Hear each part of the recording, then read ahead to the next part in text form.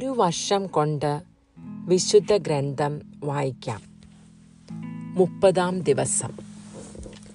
ഇന്ന് പുറപ്പാടിൻ്റെ പുസ്തകത്തിൽ നിന്നുള്ള 11, 12 അധ്യായങ്ങളും റോമാക്കാർക്ക് എഴുതിയ 11-ാം അധ്യായവുമാണ് വായിക്കുന്നത്. പുറപ്പാടിൻ്റെ പുസ്തകം അധ്യായം 11. കർത്താവ് മോശയോട് അരുളിച്ചെയ്തു, ഞാൻ ഫറവോയുടെയും ഈജിപ്തിൻ്റെയും മേൽ ഒരു മഹാമാരി കൂടെ അയക്കും. അപ്പോൾ അവൻ നിങ്ങളെ പോകാൻ അനുവദിക്കും, അല്ല നിങ്ങളെ ബഹിഷ്കരിക്കുക തന്നെ ചെയ്യും. ഓരോ പുരുഷനും തൻ്റെ അയൽക്കാരനോടും ഓരോ സ്ത്രീയും തൻ്റെ അയൽക്കാരിയോടും സ്വർണവും വെള്ളിയും കൊണ്ടുള്ള ആഭരണങ്ങൾ ചോദിച്ചു വാങ്ങണമെന്ന് നീ ജനത്തോട് പറയണം. ഈജിപ്തുകാർ ഇസ്രായേൽക്കാരെ ബഹുമാനിക്കുവാൻ കർത്താവിടയാക്കി. ഫറവോയുടെ സേവകരും ജനങ്ങളും മോശയെ ഈജിപ്തിലെ ഒരു മഹാപുരുഷനായി കരുതി. മോശ പറഞ്ഞു, കർത്താവ് അരുളിച്ചെയ്യുന്നു, ഞാൻ അർദ്ധരാത്രിയിൽ ഈജിപ്തിലൂടെ കടന്നു പോകും. സിംഹാസനത്തിലിരിക്കുന്ന ഫറവോ മുതൽ തിരികല്ലിൽ ജോലി ചെയ്യുന്ന ദാസി വരെയുള്ള എല്ലാ ഈജിപ്തുകാരുടെയും ആദിജാതൻ മരിക്കും. കന്നുകാലികളുടെ കടിഞ്ഞൂലുകളും ചാകും. ഇതുവരെ കേട്ടിട്ടില്ലാത്തതും ഇനി കേൾക്കുവാനിടയില്ലാത്തതുമായ ഒരു വലിയ നിലവിളി ഈജിപ്തിൽ നിന്ന് ഉയരും. എന്നാൽ ഇസ്രായേൽക്കാർക്കോ അവരുടെ മൃഗങ്ങൾക്കോ എതിരെ ഒരു പട്ടി പോലും ശബ്ദിക്കുകയില്ല.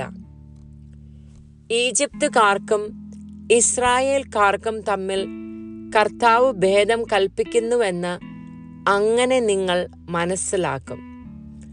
അപ്പോൾ നിന്റെ ഈ സേവകരെല്ലാം എൻ്റെ മുൻപിൽ സാഷ്ടാംഗം പ്രണമിച്ച് നീയും കൂടെയുള്ള ജനങ്ങളും പൊയ്ക്കൊള്ളുക എന്ന് പറയും. അപ്പോൾ ഞാൻ പുറപ്പെടും.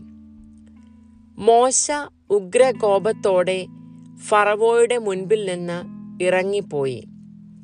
കർത്താവ് മോശയോട് അരുളിച്ചെയ്തു, ഈജിപ്തിൽ എൻ്റെ അത്ഭുതങ്ങൾ വർദ്ധിക്കുവാനിടയാകും വിധം ഫറവോ നിങ്ങളുടെ വാക്ക് അവഗണിക്കും.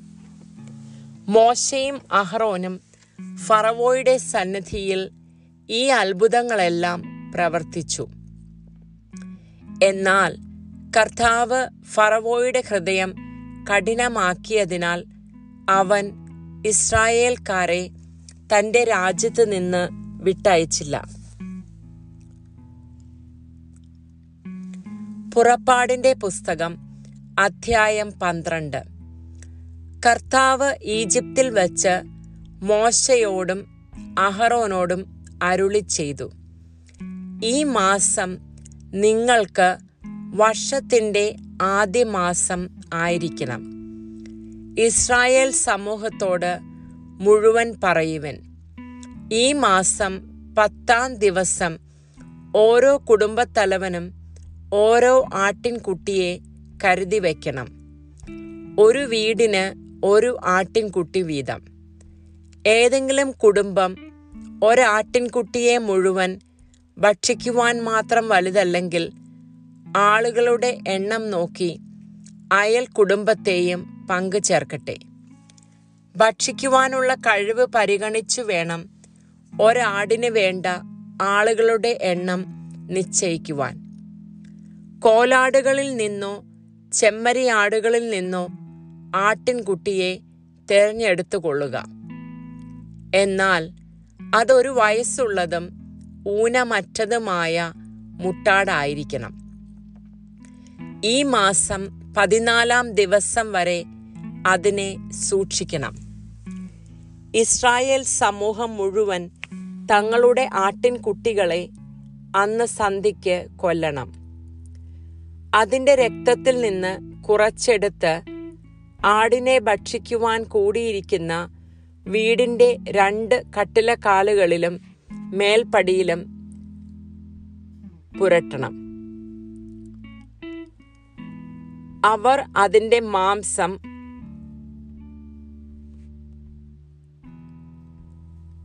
തീയിൽ ചുട്ട് പുളിപ്പില്ലാത്ത അപ്പവും കയ്പുള്ള ഇലകളും കൂട്ടി അന്ന് രാത്രി ഭക്ഷിക്കണം.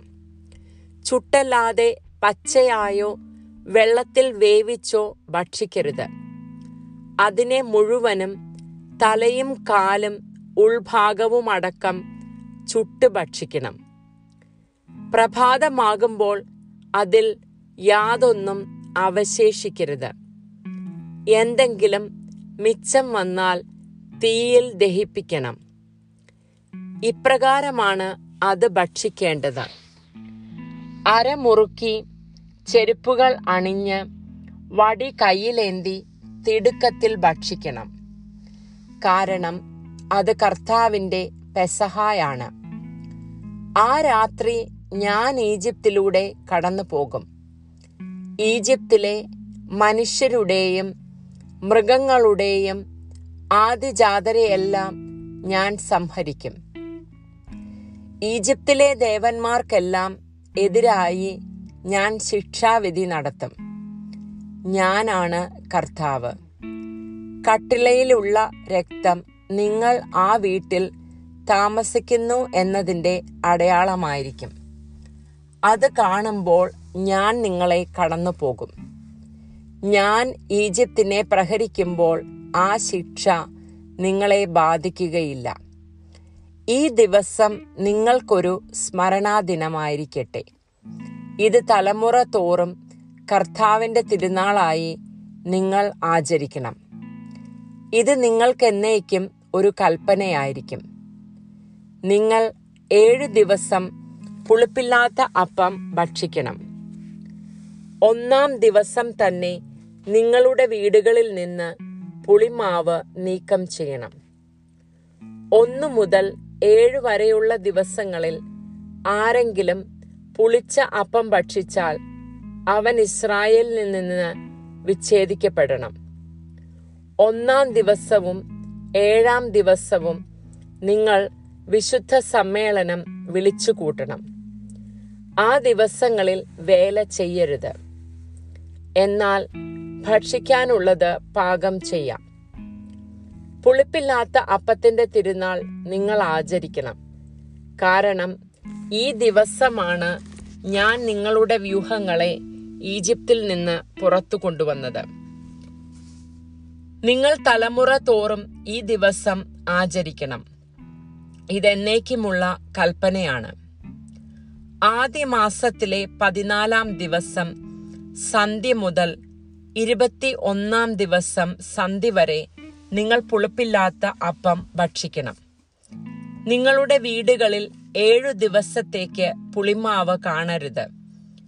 ആരെങ്കിലും പുളിപ്പുള്ള അപ്പം ഭക്ഷിച്ചാൽ അവൻ വിദേശിയോ സ്വദേശിയോ ആകട്ടെ, ഇസ്രായേൽ സമൂഹത്തിൽ നിന്ന് വിച്ഛേദിക്കപ്പെടണം. പുളിപ്പിച്ച യാതൊന്നും നിങ്ങൾ ഭക്ഷിക്കരുത്. നിങ്ങൾ വസിക്കുന്നിടത്തെല്ലാം പുളിപ്പില്ലാത്ത അപ്പം മാത്രമേ ഭക്ഷിക്കാവൂ. മോശ ഇസ്രായേൽ ശ്രേഷ്ഠന്മാരെ വിളിച്ചു പറഞ്ഞു, കുടുംബങ്ങളുടെ കണക്കനുസരിച്ച് നിങ്ങൾ പെസഹ ആട്ടിൻകുട്ടികളെ തിരഞ്ഞെടുത്ത് കൊല്ലുവിൻ. പാത്രത്തിലുള്ള രക്തത്തിൽ ഹിസോപ്പ് കമ്പ് മുക്കി 2 കട്ടിലക്കാലുകളിലും മേൽപ്പടിയിലും തളിക്കുവിൻ. പ്രഭാതമാകുന്നത് വരെ ആരും വീടിന് പുറത്ത് പോകരുത്. എന്തെന്നാൽ ഈജിപ്തുകാരെ സംഹരിക്കുന്നതിന് വേണ്ടി കർത്താവ് കടന്നു പോകും. എന്നാൽ നിങ്ങളുടെ മേൽപ്പടിയിലും 2 കട്ടിലക്കാലുകളിലും രക്തം കാണുമ്പോൾ കർത്താവ് നിങ്ങളുടെ വാതിൽ പിന്നിട്ട് കടന്നു പോകും. സംഹാരദൂതൻ നിങ്ങളുടെ വീടുകളിൽ പ്രവേശിച്ച് നിങ്ങളെ വധിക്കുവാൻ അവിടെ അനുവദിക്കുകയില്ല. ഇത് നിങ്ങളും നിങ്ങളുടെ സന്തതികളും എക്കാലവും ഒരു കൽപ്പനയായി ആചരിക്കണം. കർത്താവ് തന്റെ വാഗ്ദാനമനുസരിച്ച് നിങ്ങൾക്ക് തരുന്ന സ്ഥലത്ത് ചെന്ന് ചേർന്നതിന് ശേഷവും ഈ കർമ്മം ആചരിക്കണം. ഇതിന്റെ അർത്ഥം എന്താണെന്ന് നിങ്ങളുടെ മക്കൾ ചോദിക്കുമ്പോൾ പറയണം, ഇത് കർത്താവിന് അർപ്പിക്കുന്ന പെസഹ ബലിയാണ്. അവിടുന്ന് ഈജിപ്തിൽ ഉണ്ടായിരുന്ന ഇസ്രായേൽക്കാരുടെ ഭവനങ്ങൾ കടന്നുപോയി. ഈജിപ്തുകാരെ സംഹരിച്ചപ്പോൾ അവിടുന്ന് ഇസ്രായേൽക്കാരെ രക്ഷിച്ചു. അപ്പോൾ ജനം കുമ്പിട്ട് ദൈവത്തെ ആരാധിച്ചു. അനന്തരം ഇസ്രായേൽക്കാർ അവിടം വിട്ടുപോയി. കർത്താവ് മോശയോടും അഹരോനോടും കൽപ്പിച്ചതുപോലെ ജനം പ്രവർത്തിച്ചു. സിംഹാസനത്തിലിരുന്ന ഫറവോ മുതൽ കാരാഗൃഹത്തിൽ കഴിഞ്ഞിരുന്ന തടവുകാരൻ വരെ ഈജിപ്തിലുണ്ടായിരുന്ന എല്ലാവരുടെയും ആദിജാതരെ അർദ്ധരാത്രിയിൽ കർത്താവ് സംഹരിച്ചു. കന്നുകാലികളുടെ കടിഞ്ഞൂലുകളും കൊല്ലപ്പെട്ടു. ഫറവോയും അവന്റെ സേവകരും ഈജിപ്തുകാർ മുഴുവനും രാത്രിയിൽ ഉണർന്നു. ഈജിപ്തിൽ നിന്ന് വലിയ ഒരു നിലവിളി ഉയർന്നു. കാരണം ഒരാളെങ്കിലും മരിക്കാത്തതായി ഒരു വീടും അവിടെ ഉണ്ടായിരുന്നില്ല. ഫറവോ രാത്രിയിൽ തന്നെ മോശയെയും അഹരോനെയും വിളിച്ചു പറഞ്ഞു, നിങ്ങൾ എന്റെ ജനത്തിന്റെ ഇടയിൽ നിന്ന് പോകുവിൻ. നിങ്ങളും ഇസ്രായേൽക്കാർ മുഴുവനും നിങ്ങൾ പറഞ്ഞതുപോലെ പോയി കർത്താവിനെ ആരാധിക്കുവിൻ. നിങ്ങൾ ആവശ്യപ്പെട്ടതുപോലെ നിങ്ങളുടെ ആടുമാടുകളെയും കൊണ്ടുപോകുവിൻ. എന്നെ അനുഗ്രഹിക്കുകയും ചെയ്യുവിൻ. കഴിവതും വേഗം രാജ്യത്തിന് പുറത്തു കടക്കാൻ ഈജിപ്തുകാർ ജനത്തെ നിർബന്ധിച്ചു. അവർ പറഞ്ഞു, ഞങ്ങൾ മരിച്ചുകൊണ്ടിരിക്കുകയാണ്. കുഴച്ച മാവ് പുളിപ്പിക്കുന്നതിന് മുൻപ് തന്നെ പാത്രത്തോടെ എടുത്ത് ജനം തങ്ങളുടെ തോൾമുണ്ടിൽ പൊതിഞ്ഞു. മോശ പറഞ്ഞതുപോലെ ഇസ്രായേൽക്കാർ പ്രവർത്തിച്ചു. അവർ ഈജിപ്തുകാരോട് പൊന്നും വെള്ളിയും കൊണ്ടുള്ള ആഭരണങ്ങളും വസ്ത്രങ്ങളും ചോദിച്ചു. കർത്താവ് ഈജിപ്തുകാർക്ക് ഇസ്രായേൽക്കാരോട് ആദരം തോന്നിച്ചതിനാൽ അവർ ചോദിച്ചതൊക്കെ ഈജിപ്തുകാർ കൊടുത്തു. അങ്ങനെ അവർ ഈജിപ്തുകാരെ കൊള്ളയടിച്ചു. ഇസ്രായേൽക്കാർ റംസേസിൽ നിന്ന് സുക്കോത്തിലേക്ക് കാൽനടയായി യാത്ര തിരിച്ചു. അവർ സ്ത്രീകളെയും കുട്ടികളെയും കൂടാതെ ഏകദേശം 6 ലക്ഷം പുരുഷന്മാരുണ്ടായിരുന്നു. ഇതര വിഭാഗത്തിൽപ്പെട്ട വലിയൊരു ജനസമൂഹവും അവരോടുകൂടെ പുറപ്പെട്ടു. വളരെ ആടുകളും കന്നുകാലികളും അവരോടുകൂടെ ഉണ്ടായിരുന്നു. ഈജിപ്തിൽ നിന്ന് കൊണ്ടുപോന്ന മാവ് പുളിപ്പിക്കാത്തതിനായിരുന്നതിനാൽ അവർ പുളിപ്പില്ലാത്ത അപ്പം ചുട്ടു. തിടുക്കത്തിൽ പുറത്താക്കപ്പെട്ടതിനാൽ യാത്രയ്ക്കായി ആഹാരം ഒരുക്കുവാൻ അവർക്ക് സമയം ലഭിച്ചില്ല. ഇസ്രായേൽക്കാരുടെ ഈജിപ്തിലെ വാസകാലം 430 വർഷമായിരുന്നു. 430 വത്സരം പൂർത്തിയാക്കിയ അന്ന് തന്നെ കർത്താവിന്റെ ജനസമൂഹം മുഴുവൻ ഈജിപ്തിൽ നിന്ന് പുറപ്പെട്ടു. അവരെ ഈജിപ്തിൽ നിന്ന് പുറത്തു കൊണ്ടുവരുവാൻ വേണ്ടി കർത്താവ് ജാഗ്രതായി വർത്തിച്ച രാത്രിയാണത്. അക്കാരണത്താൽ തലമുറ തോറും ഇസ്രായേൽക്കാർ ഉറക്കമളിച്ചിരുന്ന് ഈ രാത്രി കർത്താവിന്റെ ബഹുമാനാർത്ഥം ആചരിക്കണം.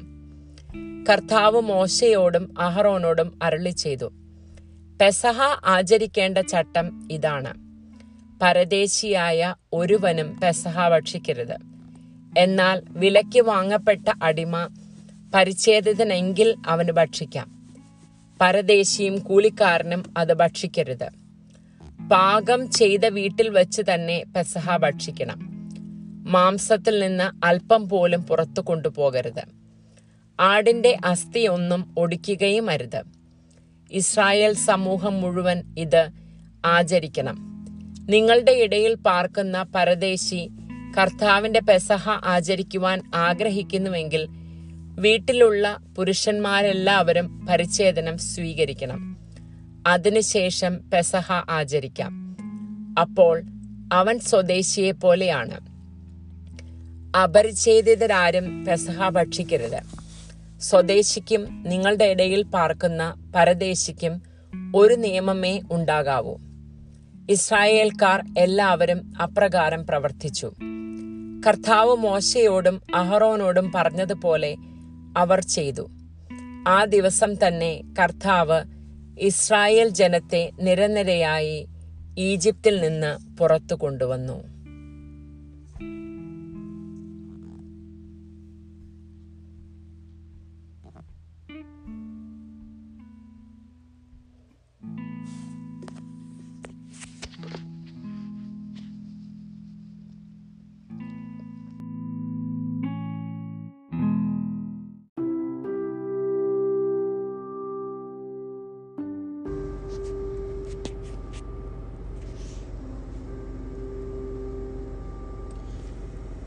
പുതിയ നിയമത്തിൽ നിന്നുള്ള വായന. റോമാക്കാർക്ക് എഴുതിയ ലേഖനം അധ്യായം 12. ആകയാൽ സഹോദരരെ, ദൈവത്തിന്റെ കാരുണ്യം അനുസ്മരിച്ചുകൊണ്ട് ഞാൻ നിങ്ങളോട് അപേക്ഷിക്കുന്നു, നിങ്ങളുടെ ശരീരങ്ങളെ വിശുദ്ധവും ദൈവത്തിന് പ്രീതികരവുമായ സജീവ ബലിയായി അർപ്പിക്കുവിൻ. ഇതായിരിക്കണം നിങ്ങളുടെ യഥാർത്ഥമായ ആരാധന. നിങ്ങൾ ഈ ലോകത്തിന് അനുരൂപരാകരുത്. പ്രത്യുത നിങ്ങളുടെ മനസ്സിന്റെ നവീകരണം വഴി രൂപാന്തരപ്പെടുവിൻ. ദൈവഹിതം എന്തെന്നും നല്ലതും പ്രീതിജനകവും പരിപൂർണവുമായത് എന്തെന്നും വിവേചിച്ചറിയുവാൻ അപ്പോൾ നിങ്ങൾക്ക് സാധിക്കും.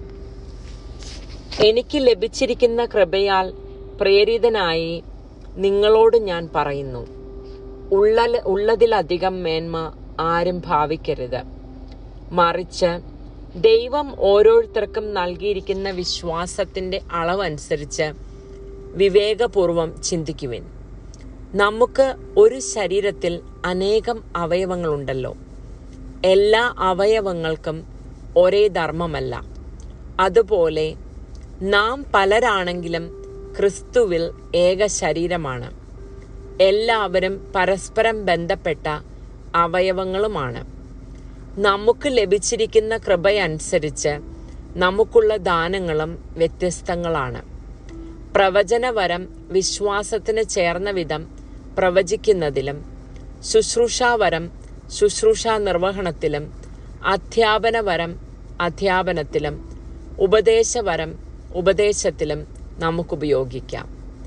ദാനം ചെയ്യുന്നവൻ ഔദാര്യത്തോടെയും നേതൃത്വം നൽകുന്നവൻ തീഷ്ണതയോടെയും കരുണ കാണിക്കുന്നവൻ പ്രസന്നതയോടെയും പ്രവർത്തിക്കട്ടെ. നിങ്ങളുടെ സ്നേഹം നിഷ്കളങ്കമായിരിക്കട്ടെ. തിന്മയെ ദ്വേഷിക്കുവിൻ, നന്മയെ മുറുക്കെ പിടിക്കുവിൻ. നിങ്ങൾ അന്യോന്യം സഹോദരതുല്യം സ്നേഹിക്കുവിൻ. പരസ്പരം ബഹുമാനിക്കുന്നതിൽ ഓരോരുത്തരും മുന്നിട്ട് നിൽക്കുവിൻ. തീഷ്ണതയിൽ മാന്യം കൂടാതെ ആത്മാവിൽ ജ്വലിക്കുന്നവരായി കർത്താവിനെ ശുശ്രൂഷിക്കുവിൻ. പ്രത്യാശയിൽ സന്തോഷിക്കുവിൻ. ക്ലേശങ്ങളിൽ സഹനശീലരായിരിക്കുവിൻ. പ്രാർത്ഥനയിൽ സ്ഥിരതയുള്ളവരായിരിക്കുവിൻ. വിശുദ്ധരെ അവരുടെ ആവശ്യങ്ങളിൽ സഹായിക്കുവിൻ. അതിഥി സൽക്കാരത്തിൽ തൽപരരാകുവിൻ. നിങ്ങളെ പീഡിപ്പിക്കുന്നവരെ അനുഗ്രഹിക്കുവിൻ. അനുഗ്രഹിക്കുകയല്ലാതെ ശപിക്കരുത്. സന്തോഷിക്കുന്നവരോടുകൂടെ സന്തോഷിക്കുവിൻ. കരയുന്നവരോടുകൂടെ കരയുവിൻ. നിങ്ങൾ അന്യോന്യം യോജിപ്പോടെ വർത്തിക്കുവിൻ. ഔദത്യം വെടിഞ്ഞ് എളിയവരുടെ തലത്തിലേക്ക് ഇറങ്ങി വരുവിൻ. ബുദ്ധിമാന്മാരാണെന്ന് നിങ്ങൾ നടിക്കരുത്. തിന്മയ്ക്ക് പകരം തിന്മ ചെയ്യരുത്. ഏവരുടെയും ദൃഷ്ടിയിൽ ശ്രേഷ്ഠമായത് പ്രവർത്തിക്കുവാൻ ശ്രദ്ധിക്കുവിൻ. സാധിക്കുന്നിടത്തോളം എല്ലാവരോടും സമാധാനത്തിൽ വർത്തിക്കുവിൻ. പ്രിയപ്പെട്ടവരെ, പ്രതികാരം നിങ്ങൾ തന്നെ ചെയ്യാതെ അത് ദൈവത്തിന്റെ ക്രോധത്തിന് വിട്ടേക്കുക. എന്തെന്നാൽ ഇപ്രകാരം എഴുതപ്പെട്ടിരിക്കുന്നു, പ്രതികാരം എന്റേതാണ്, ഞാൻ പകരം വീട്ടും എന്ന് കർത്താവ് അരുളിച്ചെയ്യുന്നു. മാത്രമല്ല, നിന്റെ ശത്രുവിന് വിശക്കുന്നുവെങ്കിൽ ഭക്ഷിക്കുവാനും ദാഹിക്കുന്നുവെങ്കിൽ കുടിക്കുവാനും കൊടുക്കുക. അതുവഴി നീ അവന്റെ ശിരസ്സിൽ തീക്കനലുകൾ കൂനകൂട്ടും. തിന്മ നിങ്ങളെ കീഴടക്കാതിരിക്കട്ടെ. തിന്മയെ നന്മ കൊണ്ട് കീഴടക്കുവിൻ.